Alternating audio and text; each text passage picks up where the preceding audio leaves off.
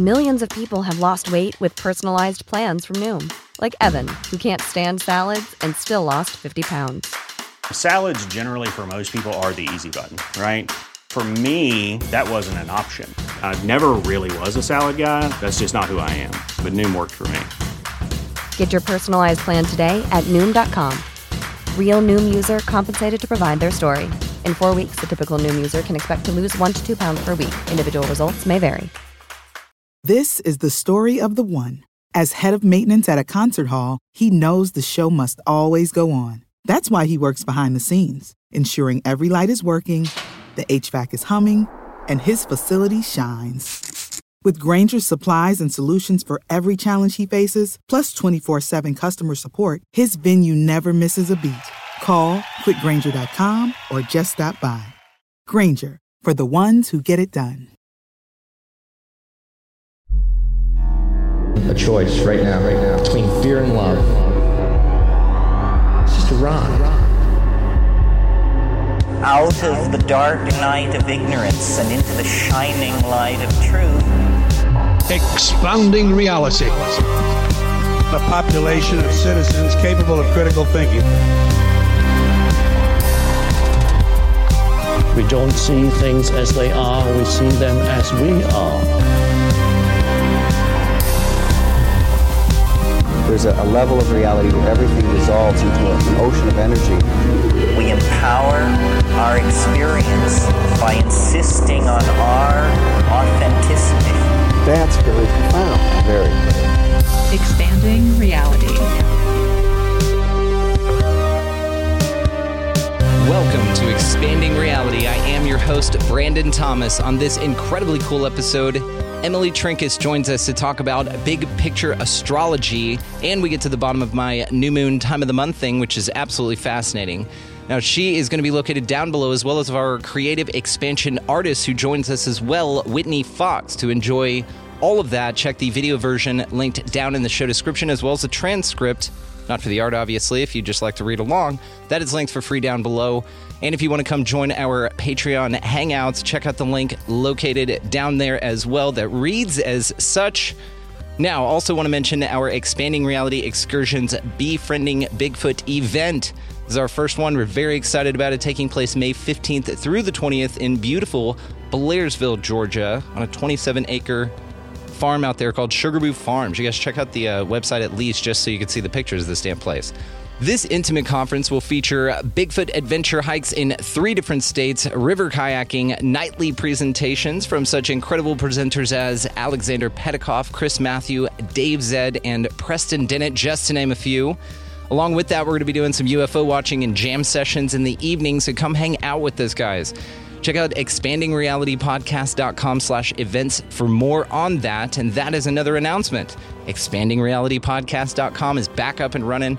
We have our 3 different expansion projects on there, the show, the publishing, and the events recently added. So go check it out, guys. Cam Kari, shout out for that. He did an amazing job on that. If you guys need a website, hit him up. He's located at the bottom of the website. And I'm also going to link him below in the show notes titled Website Master there. Go check it out, guys. expandingrealitypodcast.com. Now let's get to this amazing episode with Emily Trinkaus. Welcome to the show, Emily Trinkaus. We'll call her Trinkaus, but Emily Trinkaus, it's nice to see you. And wanted to mention that we have the great and powerful Whitney Fox joining us for our Creative Expansion Live Art series that we're doing here. Now, all the ways to find both ladies will be located down in the show description. You can find Whitney's art at the link down there, her website, and she's just got some amazing things going on. She's part of our Creative Expansion artists, and we're grateful for her for hanging out. So we'll be able to tell you what's going on with this piece, whenever we're finished with the episode here upon release, but just wanted to thank her for hanging out and her energetic contribution to the kinetic learners such as myself for just brightening this beautiful thing up. Look at that. Happy to be here. Love it. Thank you, Whitney. And Emily, so cool to see you. You and I have spoken. I've got a link in the Patreon, which will be located down below. It's a link over to your Substack, which features our conversation where you as a host just caught me in an awesome time with your energy, and you have amazing way of pulling out just the realness in your guests, you know, and tearful by the end of it and in parts. And I mean, it was just incredible. So thank you for your energy. I had to get you over here. You are a connection, I would like to say, from the universe of Kate, Montana. And she's been on before, and we had a wonderful conversation with her. So just wanted to thank you so much for being so awesome and welcome you to the show. Remind everybody that all the ways, again, to find you will be located down in the show description. But for the audience here that might not be too familiar, do you mind just letting us know who you are? Yeah, well, first of all, thank you, Brandon. It is an honor to be on your podcast. I'm a huge fan. I love that you expand our reality and have definitely blown my mind on many occasions. I appreciate that. Come on. And yeah, I'm a professional astrologer. I've been doing astrology professionally since 1999. So I'm coming into my 25th year. And I also have a background in energy medicine. I studied polarity therapy and body talk and Reiki and reflexology and herbalism and flower essences. So I don't practice energy medicine anymore, but it's very much a part of what I do as an astrologer. So I really approach astrology as a healing art. And then I also have a background as a writer. I led creative writing workshops and retreats for about 20 years.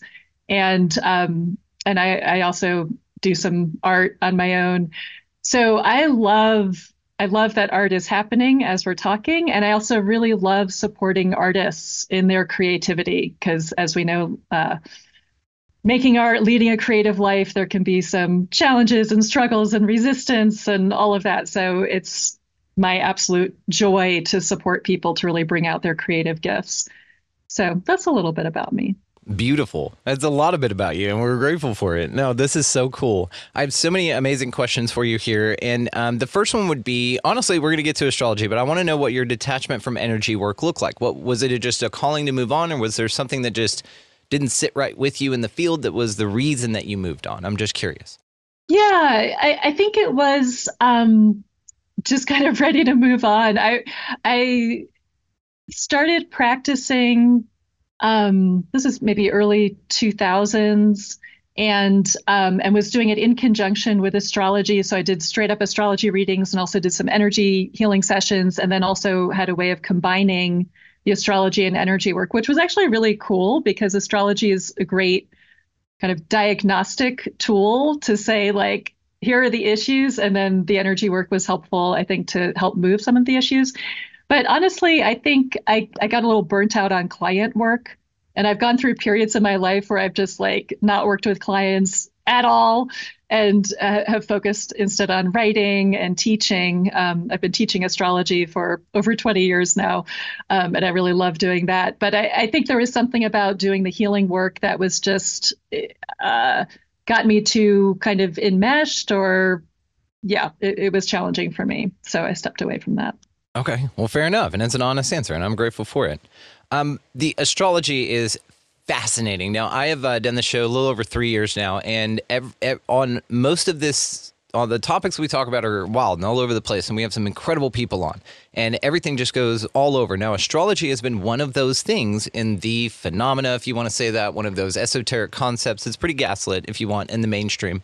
But it's one of those things that's always caught my eye because it's been so fascinating in the reflections and results that I've seen, and especially now, my wife Mary is very into, she's taken Ksenia's class, she's already on the second thing, she's loving this.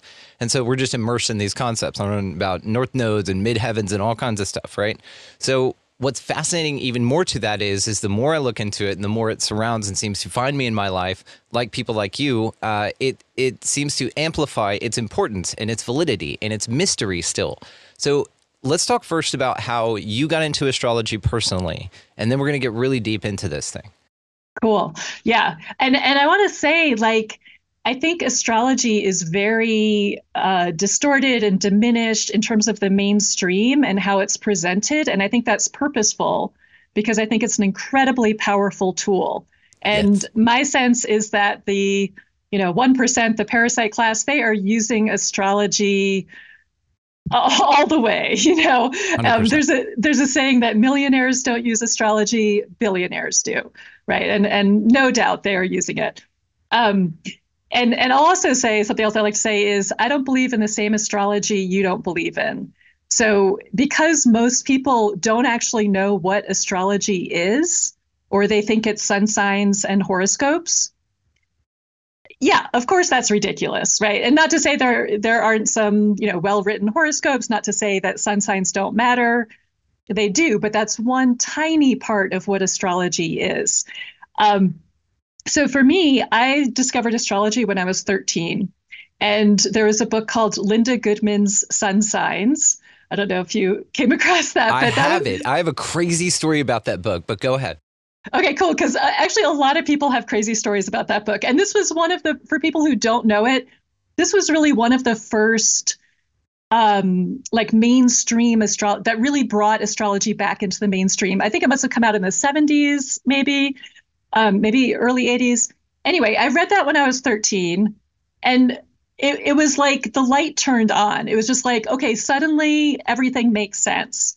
And I grew up in a very intellectual, atheistic, East Coast, non-woo.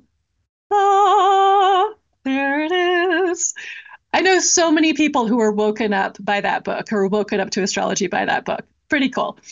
So, and for me, I think at the time, it was like a way to organize my reality, because I grew up in a very chaotic and unstable and crazy environment. And there was something very reassuring about being able to look at people in my life and just say, oh, it's not that there's something wrong with her. She's just an Aries, right? She's doing Aries. Oh, and here's my sister doing Capricorn, and here's me doing Virgo. And it gave some order to the chaos. And I think also helped me to accept myself and to accept other people. I think that's huge. And I think a lot of people are initially drawn to astrology because it seems to give you some element of control. So this, especially when it comes to anything predictive, oh, if I know what's going to happen, then I'll be safe. Or if I know if this person's going to be a good person, then I'll be safe, right? And I think instead, so I'll say, that was probably part of my attraction to it initially. But in retrospect, I think what astrology did for me initially was gave me a connection to something beyond the materialist paradigm that I was really steeped in. And at the time, I was still very much in that atheistic mindset, but I knew astrology worked. And I didn't know how it worked. I just knew that it worked. And I'm sure there's some very good scientific reason for it, but it worked. But I feel like that was this thread to the mystery, because one of the ways that I've described my journey with astrology is as an apprenticeship to the mystery. Because the more you get into it, and I'm sure you're having this experience and Mary's having this experience, the more you get into it, the more it fucking blows your mind. Dude. Like the more outrageous it is. And if astrology works, then the realm we live in is so mind-blowing and so mysterious and so wild. Like it has to shatter your, limited materialist paradigm.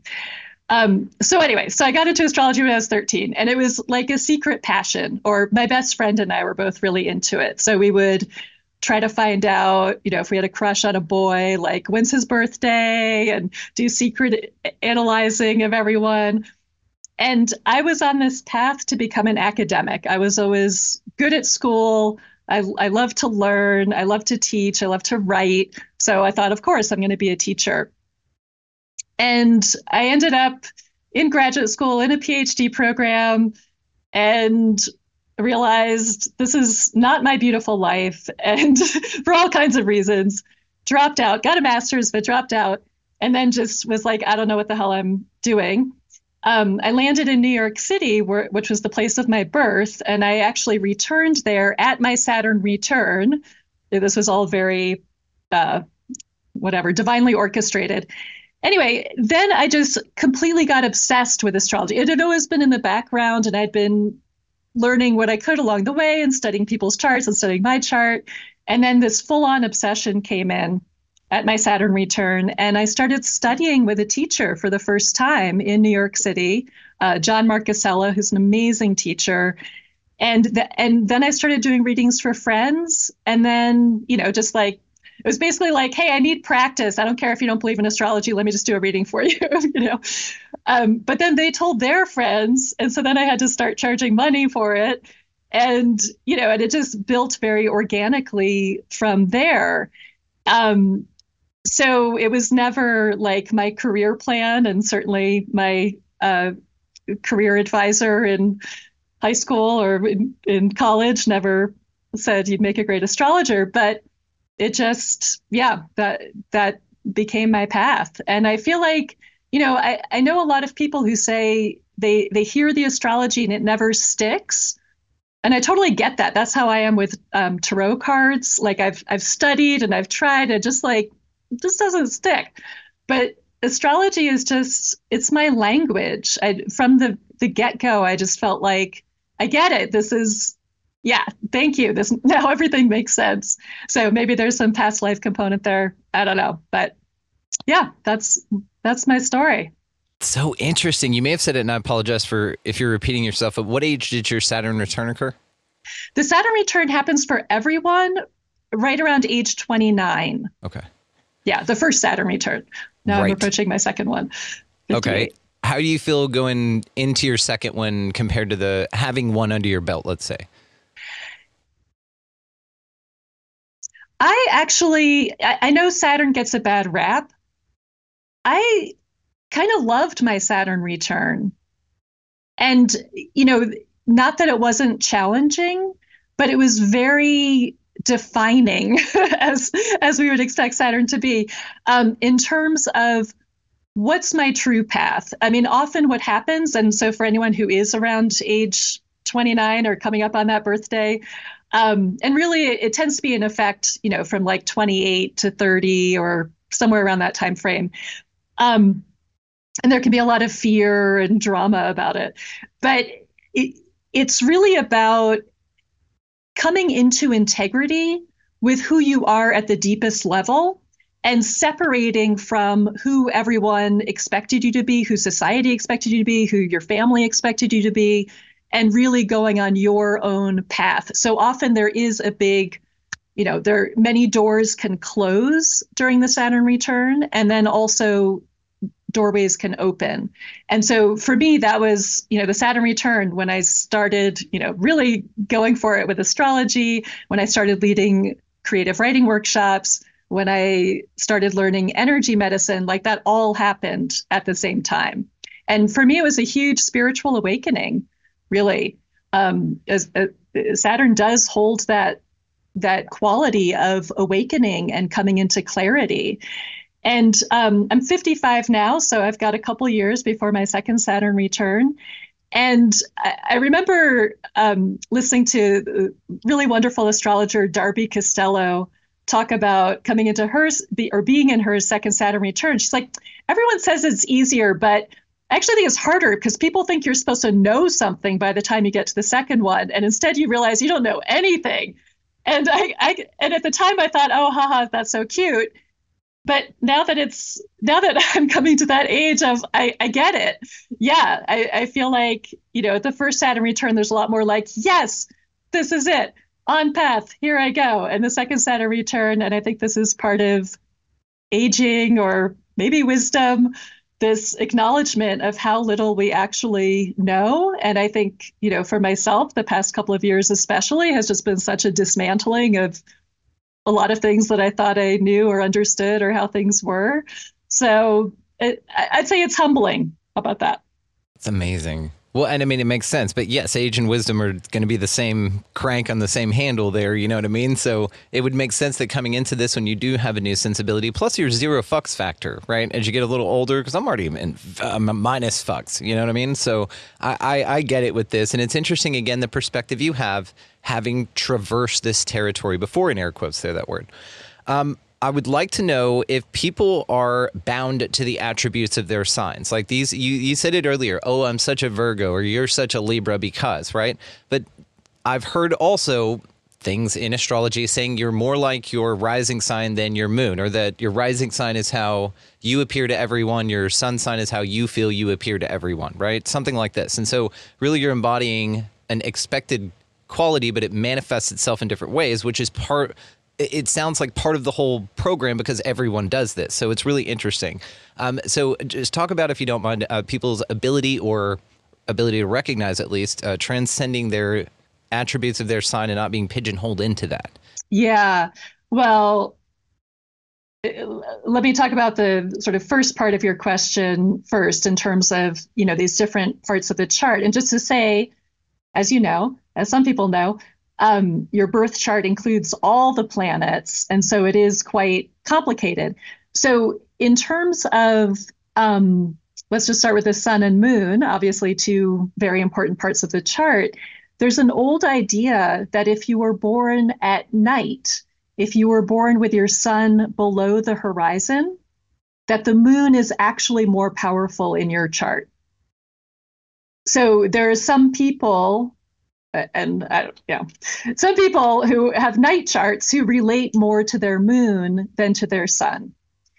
One of the sort of annoying, but maybe also fun things about astrology is that there are so many different ways that people interpret astrology. So I go with the idea, and this has felt true for me, that the rising sign, like you said, that's how we present ourselves to the world, people's first impression of us.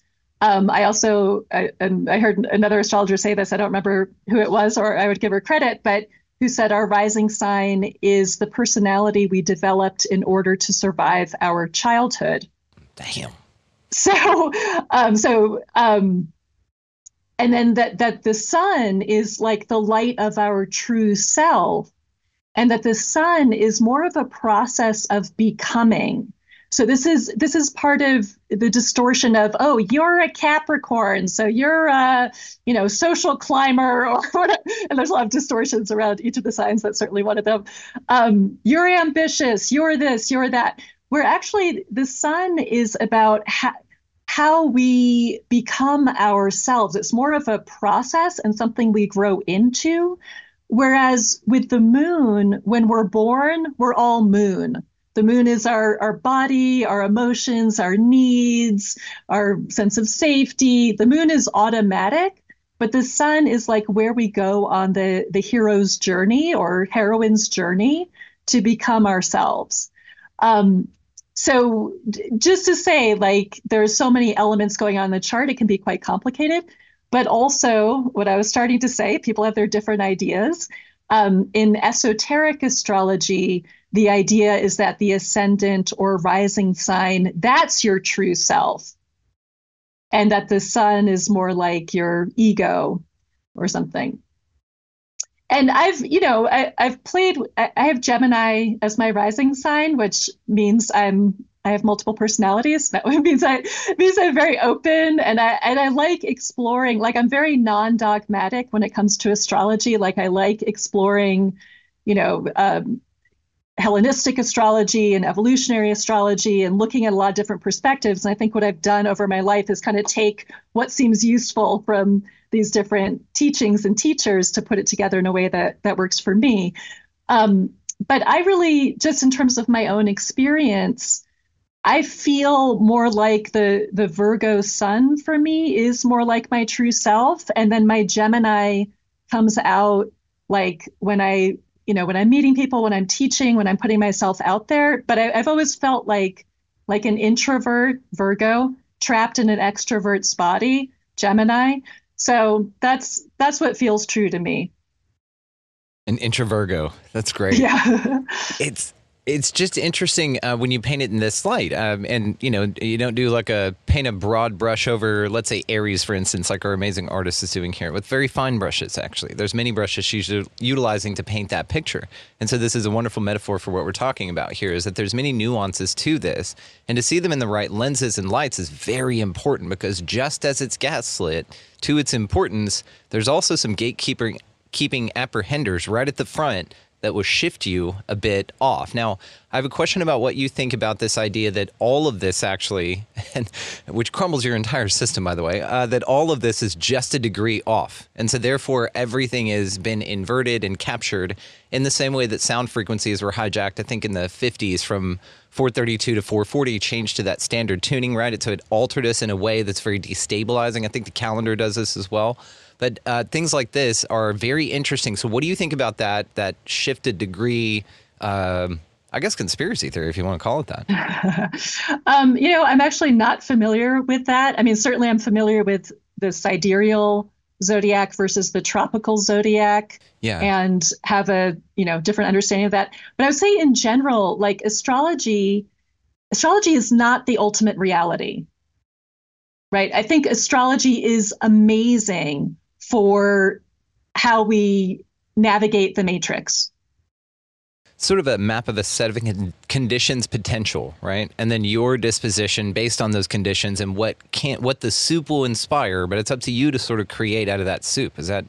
That's how I like to think about it. And, the astrologer Rick Levine said, we ultimately can't know whether there is free will, but I think it's a good idea to operate as if that's true, right? So that's what I'm going with. Because ultimately, I don't know, I can think like I'm creating it. It's my idea. It's my will. And maybe it was all fated ahead of time. Who knows? But I'm certainly going to operate as if I have free will. And yeah, the way I like to think about it is that the astrology chart, which is basically what were the energies that were present at your time of birth, and that we're an embodiment of that energetic, of this specific frequency that is never to be repeated, right? Like your birth chart is based on your exact time and place of birth. So unless someone else was born in that exact place at that exact time, no one else has that chart. So you have this unique expression of these frequencies. And I don't see anything in astrology as good or bad. I think that's part of the distortion. I think that's a very useless way of looking at it. It's energy, right? Or we could think about it as weather also in terms of the current, it's raining. Oh, that's terrible if you want to go on a picnic, but that's great if you want to water your garden. It's just what's happening. So I think of it like the birth chart as this like map of energetic potential, and that everything can be expressed at a high level or a low level. It can be expressed at a conscious level or at an unconscious level.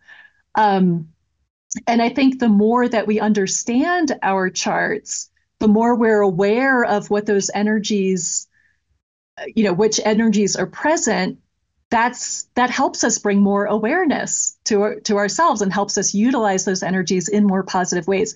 So it's kind of like, with genetic material, and there are the people who say like, oh, your genes determine everything, and oh, you're born with the cancer gene, so we're going to cut off your breasts or whatever, And some people look at astrology that way too, like, oh, you've got Venus square Pluto, you'll never have love in your life, give it up right now.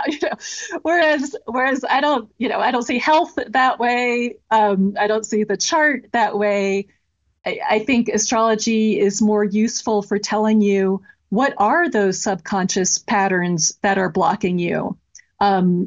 What sort of uncovering our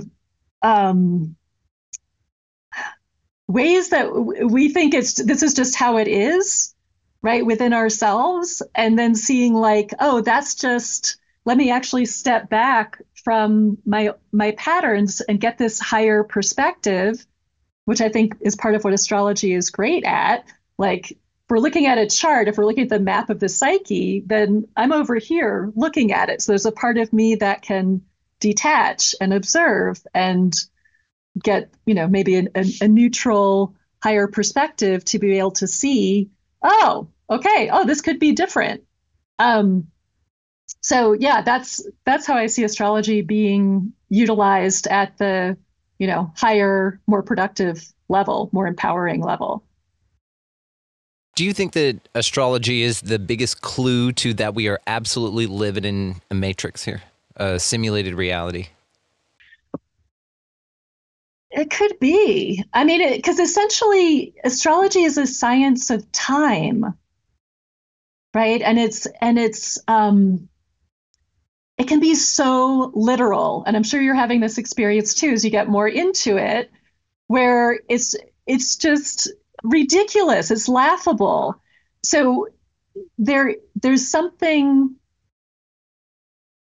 Well, I like. I imagine maybe Crow 777. I love Crow. He's been on Time, and then he was on our 200th awesome. episode. We love Crow. Yeah. Awesome. So how he calls it the sky clock. And I think that's perfect, right? Because it's just telling us what time it is. And the fact that there is a sky clock, the fact that there is something telling us what time it is, means that there is divine order. There is, and what we extrapolate from that, I don't know, but it seems like there is orchestration here. We're not in this random, chaotic. No, if you study astrology at all, you see that there is order. There is divine order. It's just really interesting when you start to look at this, the way that, again, if you get past the gatekeepers and all that kind of stuff and you really start taking interesting looks at it, there's books written on these and they're fairly consistent as far as the attributes go. Now, what's interesting about that is that there are consistent attributes, right? That this is a sky clock, as it were. Again, we can absolutely have the conversation about if we're a ball hurtling through space, why does it stay the same? And we can have that conversation, which I love. But for now, though, let's just say that it's interesting that there seems to be a set of factors, a set of algorithms available to each of us, and they're in threes, right? Your sun, your rising, and your moon. Now, at this time, these things are focused in a Trinity-focused type area that whenever you're born, a stamp is created. A new entity has been minted that no other will ever replace and duplicate, right? In this way, if this is sort of a simulated universe or something like that, then this would be an interesting way to introduce consistent algorithms that could be then measurable, right? Because you could say, okay, this set of factors contributed to this set of everything. And now this is on a scale that our minds probably are going to have a challenge computing, but it seems fascinating to me that reading through this stuff, when Mary's like, oh, you have 4 planets in your third house and your Pluto and your Mars make you really outspoken and witty. And I'm just like, yeah, man, fuck authority. Like, I get, it's so interesting though, that it also describes things about me I don't feel I have the power to change, alter, see differently, or control.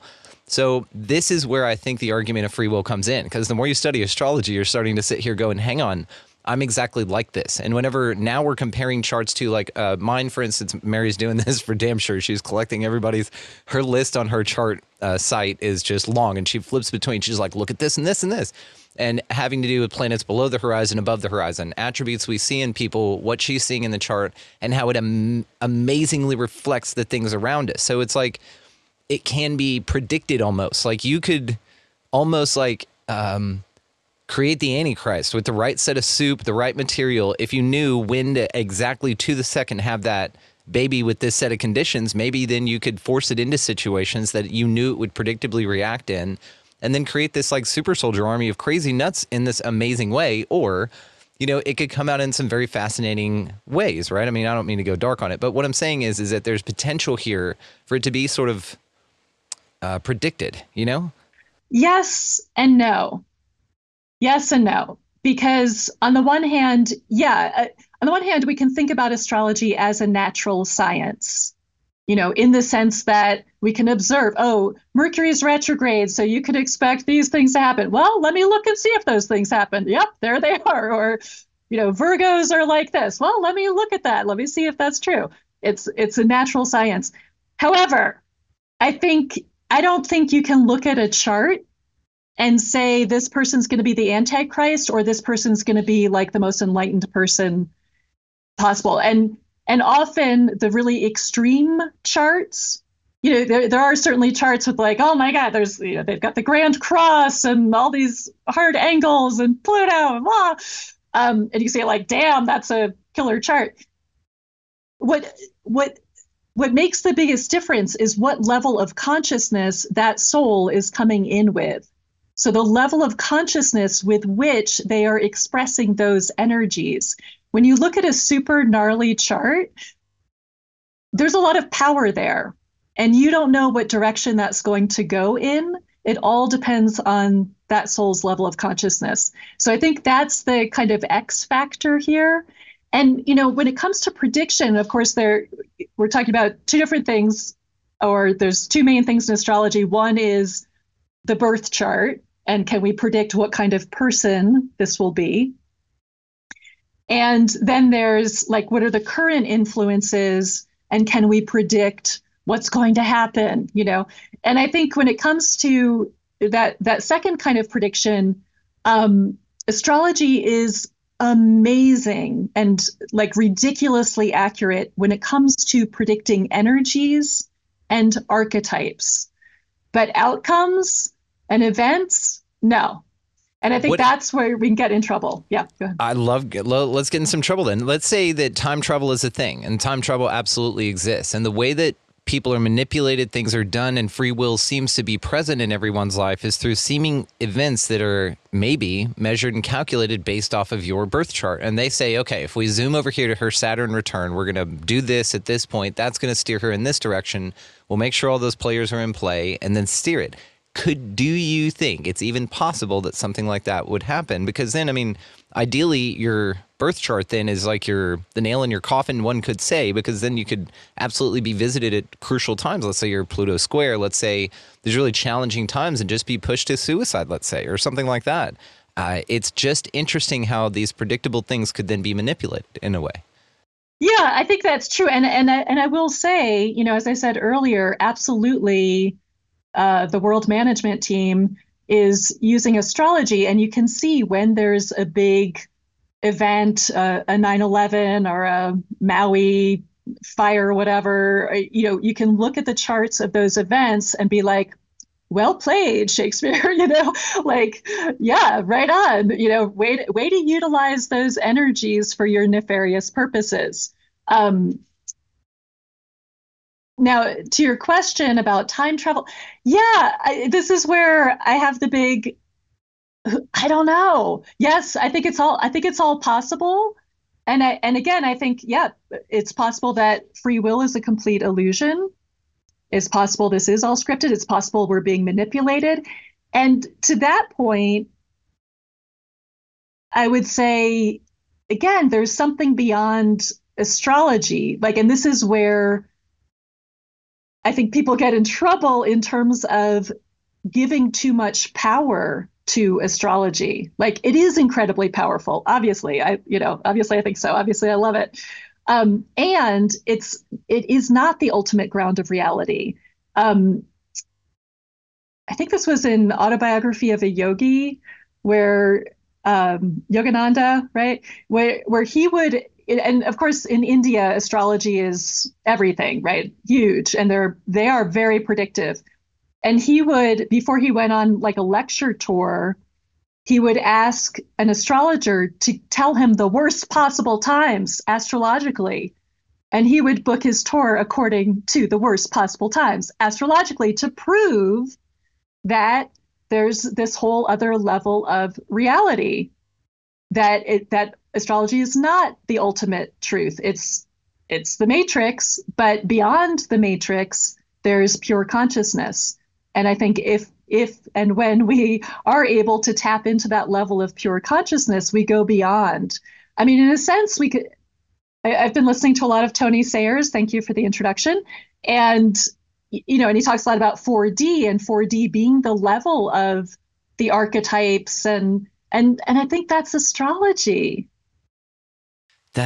Yes. And so one could then say that maybe at your time of birth, let's say your soul, your little baby soul, okay, comes into a body, but right before it does so, you're making your contract and your agreement up front, right? And you're going, oh, this will be fun. And ooh, yeah, I'll get to do this and cool, learn how to ride a bike. But behind you in some glass you can't see behind or even perceive, there's another contract being written, and it's your birth chart. And it has to do with, yes, plopping you on the planet for the most strategic outcome for this fourth level's payoff, right? And so this is just another interesting thing, again, when we look at this as like maps, because I'd like for you to discuss the Pluto square, if you don't mind. It's something I've been sort of talking about on the show here, having just gone through that, and that being my flashlight to astrology. Mary kind of almost tapped me on the shoulder and said, hey, it might be because of this. Now, that tells me that a lot of people knew, or at least a lot of things new that I would be feeling that way, and that'd be a great time to visit me at that time. So again, I sort of feel that it could be, again, not astrology's fault, almost like a map of, hey, here's how you're going to get kind of probably fucked throughout your life kind of a thing. You know, here's when these archons are looking forward to being able to take advantage of you in this state, as it were. Yeah. Yeah. And I think it is great to be aware of what your transits are, how the planets in the sky are relating to or interacting with your birth chart, because there are certain times, like you mentioned suicide before, there are certain times when we want to take that really seriously. And, especially looking at, young people's charts and be like, yeah, this is a time they really need support. They need an intervention. We need to be paying attention here. Just real quick, and that based on the idea of archons would be the perfect time to settle in over that thing and to really go to work and to really put that despair to work and really to pump it. And then usually maybe it'll get some good results. And then, if you get through it, cool, then, God was just testing you and great job. You've got many more opportunities to be on the brink of suicide in the future. We'll see you then, kind of a thing. And that's sort of like the challenging part of getting whimsy out of this thing anymore. You know what I mean? Yeah, I hadn't considered that before, and I think that's a really brilliant insight. This like the archons, entities, whatever, identifying these times of extreme vulnerability as we go through these different transits. So yeah, let's talk about Pluto. And I was born with my sun conjunct Pluto, so I'm a Plutonian. I love talking about Pluto. Pluto, for those who don't know, Pluto is like the archetype of Kali. It's the destroyer. It's the god of the underworld. Or, I tend to think it has a more feminine energy in the sense that it's like a lot about surrender and, so underworld god or goddess, the underworld journey. And one of the transits that everybody goes through, just like the Saturn return, everyone goes through Saturn return around age 29 and then 58.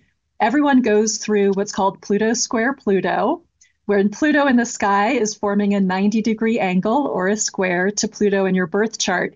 And because Pluto's orbit, or however the fuck it works, is so elliptical, Pluto spends a very long time in some signs. Like Pluto just went into Aquarius. It's going to be there for 20 years.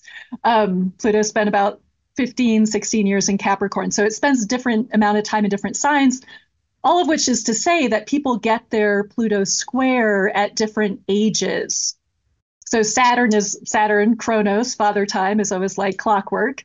It happens for everyone at the same time, but with Pluto, it can vary. And so for me, it was my mid 30s. And I think typically it's like mid to late 30s, maybe as late as early 40s, but somewhere it definitely falls into the midlife crisis transit category. We looked it up and it looks interesting because it's based on generations. So yours was 30s, right. Mine's 40, early 40s. The wife's is mid 40s. Then there's we have already looked up generations that are going to be in the 50s and late 50s when their Pluto square happens, which is crazy to me because it happens so late in their life and it's based on these generations. So it seems to be catching up. Do you think, and side question, you can answer it however you want, that then somebody will get 2 Pluto squares in their life? If we live long enough? I don't think so. I don't think they would get 2 Pluto squares. They might get the opposition. Years, right? Right. But again, it's very elliptical. Right. I'm going to say that I'm kind of jealous of the people who get the Pluto square later. This is what we were talking about because you're mentally more able to handle it. God, yeah. Right? No, Good luck, kids. You're welcome. Yeah. No, any Pluto transit is really hard. Like when I look back to my mid 30s and because my sun is conjunct Pluto and I've got 2 other planets there too, and Pluto was also opposite my ascendant. Anyway, it was like Pluto hell for years. And, my younger self was not in the best place to work with that, and as I see older people who are going through other Pluto transits and they're like having fun with it and they're on fire with it, I'm like, Damn. Fuck you. Yeah. I love you, but fuck you. It's like people have kids later in life. They seem to have an easier time with it because they're just chill. Again, I think it has to do with your fucks factor. I think you give a lot of fucks, and so there's a ton of resistance in you. And then that sort of gets whittled down by the reality of time. Okay, and you said the key word here, which is resistance. So in talking about the Pluto square Pluto, this is a real confrontation with your deepest, darkest, most fearful. Is confrontation with your shadow would be one way to say it. And typically what comes up, I mean, let me say first, I think part of the assignment, like I really think about transits or, influences as assignments. Like, what's your assignment for this period? What's the what's the purpose here? What's the meaning and purpose here, right? So I think the meaning and purpose of a Pluto square is to go on a deep dive into what's been holding me back. What is the part of myself I'm hiding? And, we typically think about shadow and think like, oh, I don't want people to see how bad I am or what's wrong with me. But there's also our greatness. And, as Marianne Williamson famously said, like, it's not, what we're most afraid of is our power, essentially. Right. And Pluto is ultimately about power. Pluto in Greek means treasure or riches. So it's the idea that if we're willing to go on the underworld journey and dive in deep enough, we're going to get to the gold. But the process of getting to the gold is really painful, and it's a dismantling. So the Pluto square it's a dismantling of who we are not. And, Pluto can have a lot to do with our values and how we're expressing our values or living our values. So we're confronted with like, am I really ultimately, am I being myself? Am I being authentic? And part of the gold that Pluto is trying to get to is our core vitality. This is ultimately a process of regeneration, death and rebirth. And we go on the underworld journey so we can shed, we can think of the snake as a symbol for Pluto. We can think of the phoenix, burn it all down and rise from the ashes, which is probably more appropriate to how we feel going on a Pluto journey. Right. So it's a lot of the process is surrendering what we're not. And often I think a lot of the discomfort, that might be a gentle word, of the Pluto process is that we have to let go without knowing what's going to replace it. And I think the reason this is so hard, or one of the reasons this is so hard, is because of the cultural context, where we're supposed to have all the answers. We're supposed to have the 5-year plan. We're supposed to always keep moving forward, but the Plutonian process is an undoing. It's a dismantling. It's a peeling away the layers of the onion and getting to, okay, what have I been hiding? And not only, needing to, this is a time when we need to come to terms with our shame and our trauma and our guilt, and ideally have at least one person we can speak with honestly about that. But it's also a time where we have to come to terms with the greatness in ourselves that we're hiding and that we're afraid of and that we're not expressing. Pretty transformational time. And because Pluto moves so slowly, this process lasts for about 3 years. Yes.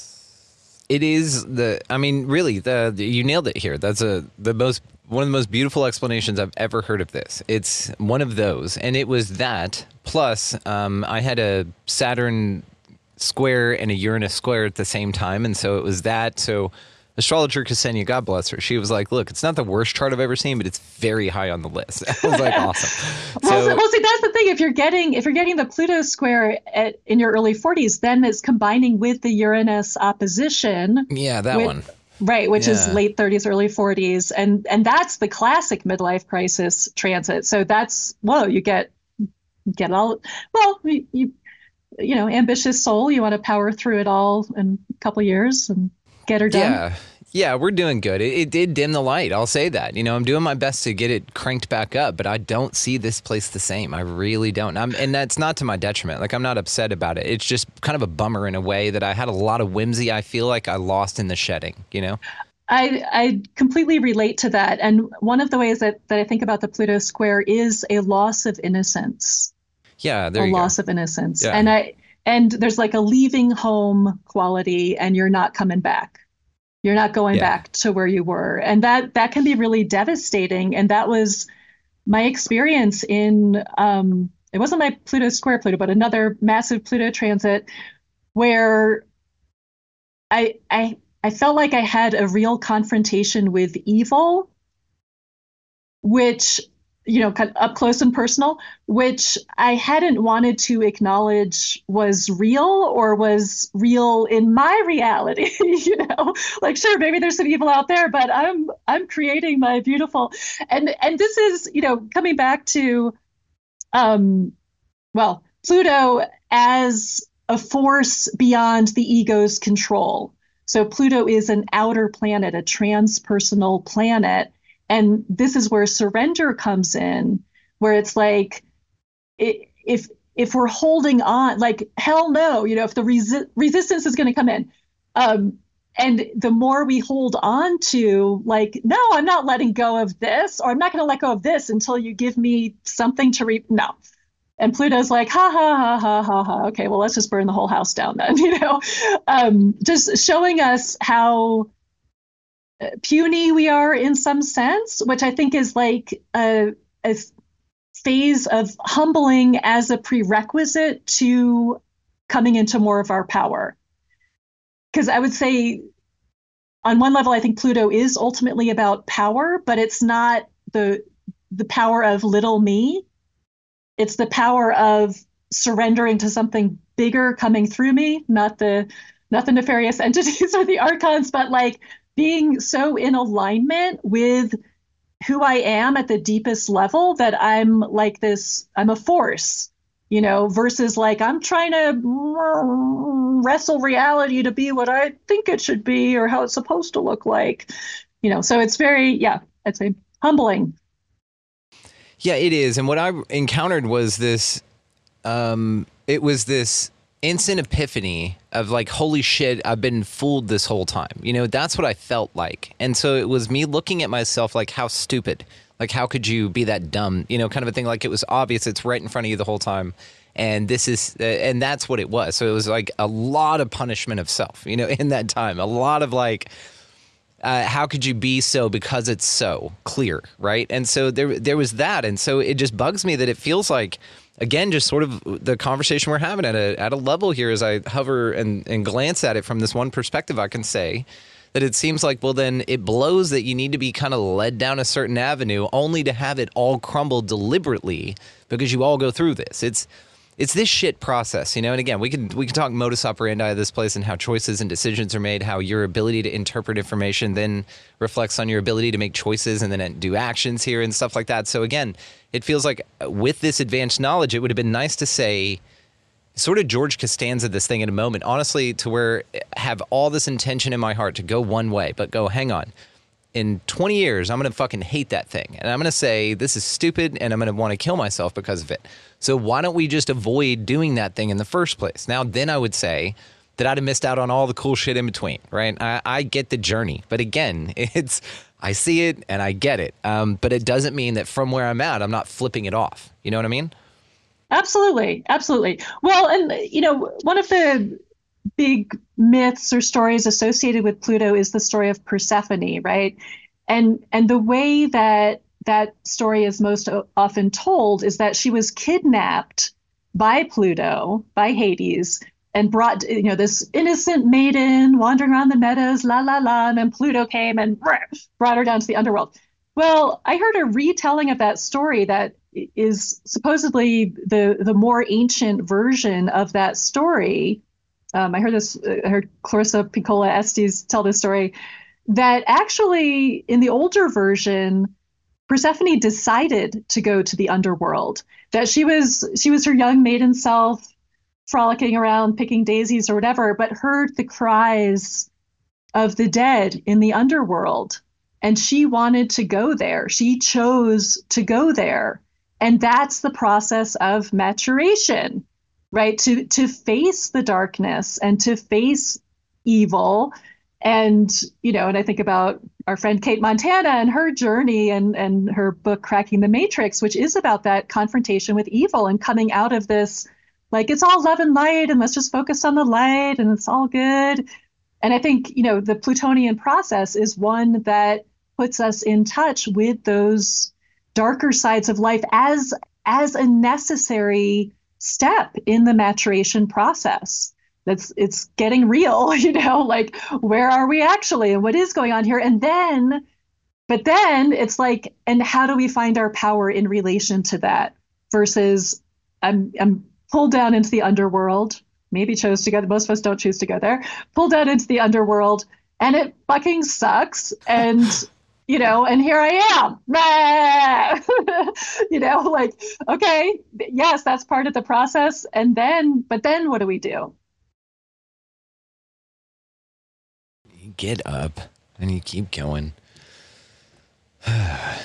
Yeah. Well, and we keep going, hopefully with more wisdom and with more compassion. I mean, I know, having gone through what I went through, I have a lot more compassion for, and less judgment and less like, well, clearly she fucked something up for life to be like that. It's like, oh man, I've been there, Yeah, but I feel like I've had an abundance of empathy, which is great, but also, yes, this amplification of empathy, not only with my use of psychedelics and all of that, but also this Pluto, Saturn, whatever the fuck, all that stuff that happened. Yes, more and more empathetic to a world that's rich in chaos and catastrophe and horrors and bad, complete cycle decisions that you could see your parents or whatever making constantly, and you can't do anything about it but be emotionally affected by it, but your job is to not be emotionally affected by it the more you get emotionally affected by it, which is allegedly a superpower. So again, it kind of goes to this just really interesting place again with me right now, and it's got to be astrologically. And so I want to talk to you about that before we wrap as well. Time of the month, okay? So I noticed this probably about 20 years ago with myself, that around new moon, for some damn reason, I'm not sure if it has to the moon, and this is what I'd like to talk to you about. For some reason, I get very ornery. I get very the opposite of me, the opposite of the one that wants to sit here and have a conversation with you, that really loves to be convivial and interact with people. I go full hermit, fuck everybody. Like, I'm very introspective and hard on myself during that time. It seems that I'm rich with anxiety and shit feelings, bullshit, nonsense, small mind thinking and actions. Okay. So in that, the question is does your moon time of birth play an effect on that energetically with you through its cycle, through the moon cycle? Does it pull on the individual as you were born in relationship to it? And then is there anything to that? Or am I just having a time of the month and that's just my way of marking it? Yeah. Well, first of all, I'd say generally, I'm going to come back to your question about the birth chart, but generally, the new moon is a very inward time, and it's supposed to be. It's the dark of the moon. So we're in the darkness. We're in the dark time. So it's supposed to be a time of retreat and introspection and reflection. So you're right on. And I think, sweet. I think cultural context is everything, right? We're not in a culture that honors the new moon in the phase. You know what I mean? Like, we don't have time for introspection. What do you mean you don't want to talk to people? You need to be out there. You need to be producing. You need to be making it happen. Rah, rah, rah, rah, rah. Yeah. So, and that could be creating conflict in terms of I should be doing this and I should be doing that. And I know that you're also a Virgo, and we can have a lot of shoulds and self-judgment and self-criticism. Yeah. And I will say also that I know that you were born at a new moon or just after a new moon. And so maybe part of it too is that this is your power time. Like, it's very useful to know which moon phase you were born in. That has a lot to do with not only, kind of feed into your personality, whatever. Like, I'm a disseminating moon, which is the phase after the full moon. I'm a disseminator. I'm a natural teacher. I've always been a teacher, whatever I'm doing, right? Disseminating information. But also, if you know which phase you were born in, you really want to honor that phase as your power time. And so maybe part of the like, fuck you, I don't want to talk to anyone, is because like, that this is your time to be creating and to really be like tuning in deeply to yourself. Because new moon people, The new moon babies, you're the visionaries. You've got a vision, and you're someone who has to keep reinventing yourself. There's a lot of good energy for you in starting new things. Right? Again, culture doesn't like that. You're supposed to decide what you're going to do and do it. Be that. Who are you going to be? Okay, be that person for the next 50 years. New moon people are like, I got to keep reinventing, and the way you do that is by going in and having that deep time with yourself. It's fascinating because this past time, I remember I texted you about this, and I think we rescheduled something because of my whatever. And so it's a time where I've marked it in my calendar for the rest of the year. The day before, day after, I'm not scheduling anything. I'm not doing guest appearances. I'm not going anywhere. I'm not doing anything. I'm spending time on the journals and creativity and stuff like that. I've got the next version of Mindful Expansion that I'm working on now, and it's on the drawing board. It's beautiful. And it's taken a lot of focus and energy. And so I've taken that energy and just placed it into that block of time and said, okay, here's all I'm going to do with this. Now, when you texted me and said it's my power time of the month, I've been really rewriting that as a mantra in my head going through this. But I'll be honest with you, this whole last one was really, really fucking rough. And I struggled through the creativity. I didn't feel like doing anything, which pissed me off even more. I didn't feel powerful at all. And so this is the fascinating part about treating it as if it's my power time of the month. That I didn't feel power. It's the least powerful I feel. You know what I mean? So it's fascinating that and so therefore, again, it's this mind fuck of, okay, cool. Yeah, here's your power time of the month, buddy. Here's that time you can get anything done you want, but you will instantly be zapped of all motivation and give a fucks and love of any of it. And so it's this, again, juxtaposed sort of energetic guarantee that the universe has that once a month you're going to be expected to, or have the ability to, at a level you're unable to reach, this incredible potential that you just can't fucking get to, because we've also grabbed a big old stack of whatever and slapped it on you at the same time. This is what it feels like. And so this, like, here you go, but fuck you at the same, it's an interesting thing that I'm very much looking forward to transcending if it's what's happening. I'm looking forward to at least not feeling that that's what's occurring. Mm-hmm.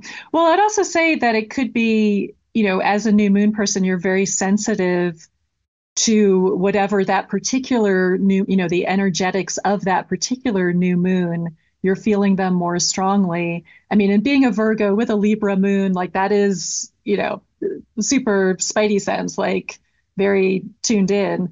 And this past new moon was pretty extreme that we just had. So it might be that you're just really, feeling all, not just the sun and moon, but feeling the whole energetics of that new moon, whatever all the other planets are doing as well.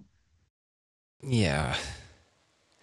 Well, yes, possibly that's what's going on. And thank you for this. It's fascinating and interesting. And again, the more I look into astrology, the more fascinated I am by it. She'll say, oh, this person, whatever. And then we'll confirm it with the person that like their dad died at a young age because this is in that house. It's insane the way this. It's insane. It's like, what the fuck? So people look into it. Check Emily down in the show description as well. Want to touch in with our artist here. Whitney is doing an amazing job painting some areas. Look at that. That's absolutely beautiful. How cool is this, everybody? And she is also going to be linked down below. We're not done yet. I just wanted to hop in and say hi. God, she's doing cool. But yeah, so I also wanted to tell you an interesting story, and then I'm going to let you get the last word about this. Linda Goodman's Sun Signs, okay? Now, this book I bought in a used bookstore probably over 20 years ago. I've only glanced in it and just thought it was really cool and wanted to have it. Now, this thing used to sit under my computer to prop it up because it's got a good height to it. It's got a good thickness, and so I'd have it right here. I thought it was cool vibes anyway. And so I did that. Now, for the audience's sake here, video version, you might want to check this out for this. But this book, the specific item I am holding in my hand, plays a far more important role in this show in particular. This book has actually been heard in every single episode I've released with an intro song. Now, the reason is because I created the intro song for the show, okay? All the music and all that kind of stuff. I did all of that, but there was a part where I wanted the rhythm to drive a little bit, and I couldn't get it in a sound that I was using. I just couldn't find it, right? So I had my microphone on here. I took this very book, stuffed it in my pants, and played it like that. And I had a shirt over it, or I just... So you can hear that in the intro song. If you listen very closely, that sound from that book is in that song. So it's in every single song that I have. It was a percussive instrument that I used because I couldn't find one that I liked. That's amazing. What a cool synchronicity that you even brought it up. How cool. All right, well, I'm going to put it to the forefront here, and I'll give it a more than a thumb through there on your recommendation. Emily, well, this is my 13-year-old self who fell in love with it. I haven't looked at it in a while. I don't know, but probably worth looking at. No, fair enough. Yeah. And I mean, if nothing else, it's been a very useful tool for the show at large. So I really appreciate its existence in my life for sure, especially as a musical instrument in a pinch. It's got a good percussive. It's got a deep, it's thick, it's old. So they did them right. I don't know. I tried it with many books and that was just the best one that did it. So before we wrap here, I again just wanted to touch on Whitney Fox's amazing creation here and see if she had anything she wanted to say about her piece. We're going to let you guys know in the show description how to find her and all of the ways that you can find all of her amazing art. Whitney and I are actually working on an incredibly cool project right now that I've not talked about yet, and we're not ready to, but when it happens, you will know, and it's incredible, so look forward to that. But beyond that, just wanted to thank Whitney for hanging out and being our creative expansion artist for this show, and just to let everybody know again in the show description that that's where you can find her. Whitney, thank you so much. Yeah, that was fun. Really fun. I love the conversation as well. I just kept wanting to say something though. So. Well, you did. You just said it in visuals. And I love that because maybe the moon is in Aries right now as we're recording. Yes. Yeah, exactly. So this is from a digital painting I did for Aries. I haven't posted it yet. I don't know if you can see that. Yeah. Yeah. I'm going to keep developing it. As far as this piece goes, like an hour was really kind of just enough time to get the underpainting in. So I'm just going to keep working it, develop it as much as the digital painting is, and then probably go into it with oil for you artists out there. I just started with some acrylic underpaint. So anyway, I'm glad you enjoyed it. Hopefully it was some nice eye candy to watch. Mm-hmm. So cool. All right, we're going to do our and Emily, I think I learned so much. So I'm going to look into your services and not only a chart, but maybe, you teach classes, because I've always been fascinated with astrology, always, from really, really young. Just something there, one of the whys to my parents, like, why does this happen with astrology? Why, So anyway, fascinating. Cool. Yeah, I love that. It sounds like you know your shit, dude. So she really does. And she's just a ray of sunshine too. Look at that. She didn't stop smiling. She's just a beautiful light that's shining out here with these amazing answers and insights. And yeah, we're grateful. So definitely. And I'll get you two connected. You maybe have her on your show. Emily, it's the Embodied Aquarian. We didn't even talk about it, but your show and everything is going to be linked down below for sure. Send us off on a high note. Send us off on what gets you out of bed every morning. And then I'm going to hang on here before we roll out, though, because we're going to do a question after that. But if you don't mind, what gets you out of bed every morning? What gives you hope? And just thank you so much for coming on. This has been fascinating. Many, many more of these to look forward to.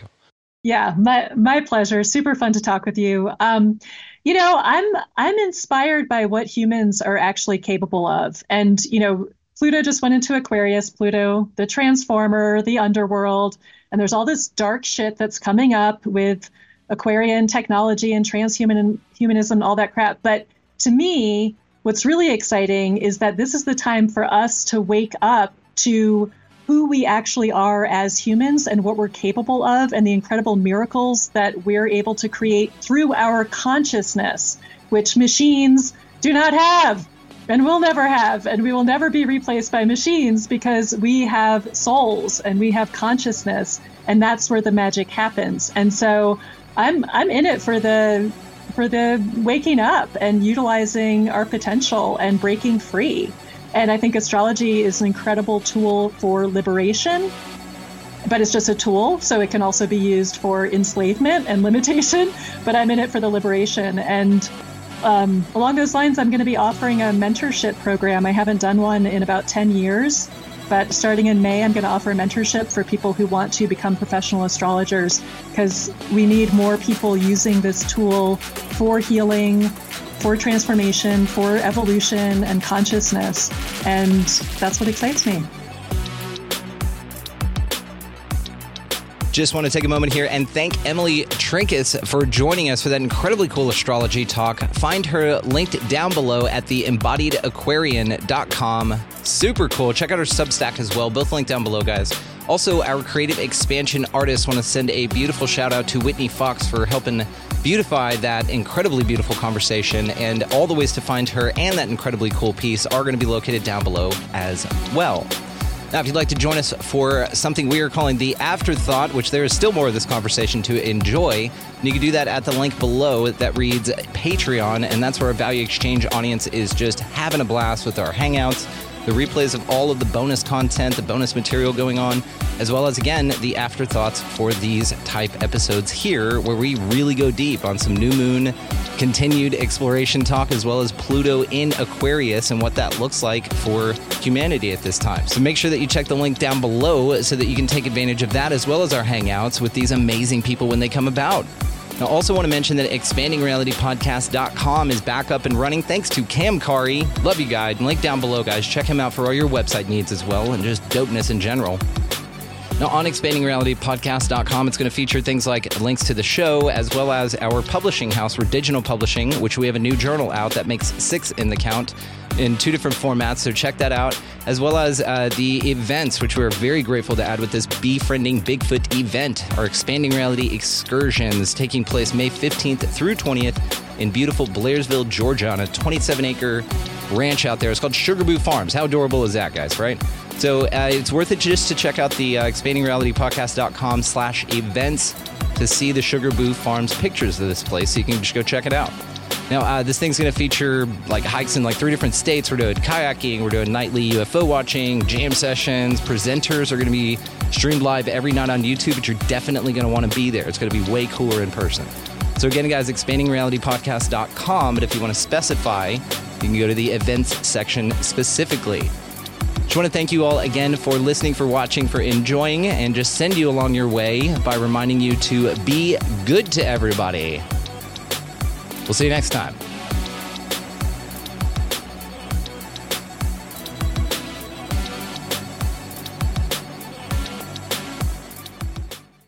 Introducing Wondersuite from Bluehost.com, the tool that makes WordPress wonderful for everyone.